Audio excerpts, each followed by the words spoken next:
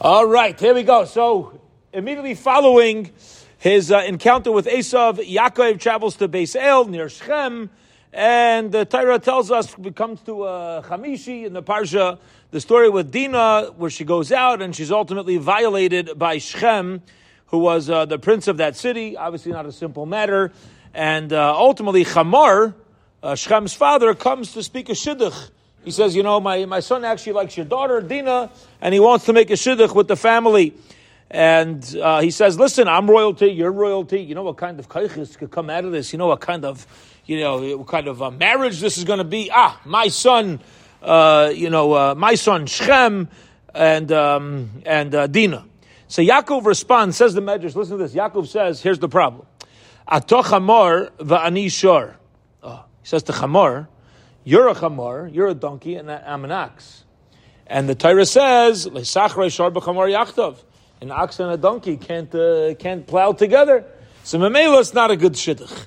That's his response. It's a cute teretz, right? It's a cute little wiggle out of a shidduch. Sometimes you don't want a shidduch. You respond nicely. He says, "Listen, state in Torah. I can't do anything about it." I saw but there's obviously something deeper happening here. So I saw in a sefer Devar Avram.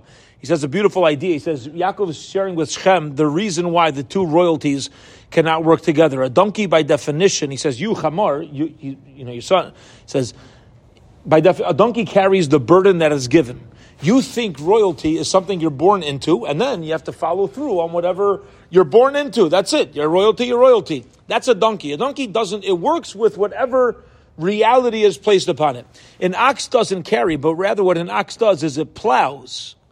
It creates something else. It's not limited to what it's been given. Okay, in other words, a donkey receives and an ox creates. He says, by Klal Yisrael, we achieve greatness in a whole different fashion. A yid becomes great through plowing, through amelus, through something that we're creating for the future. It's the effort that goes into being a special person. You think that royalty is putting something that just comes upon you. You have no shaykhis. Your royalty and our royalty doesn't mix.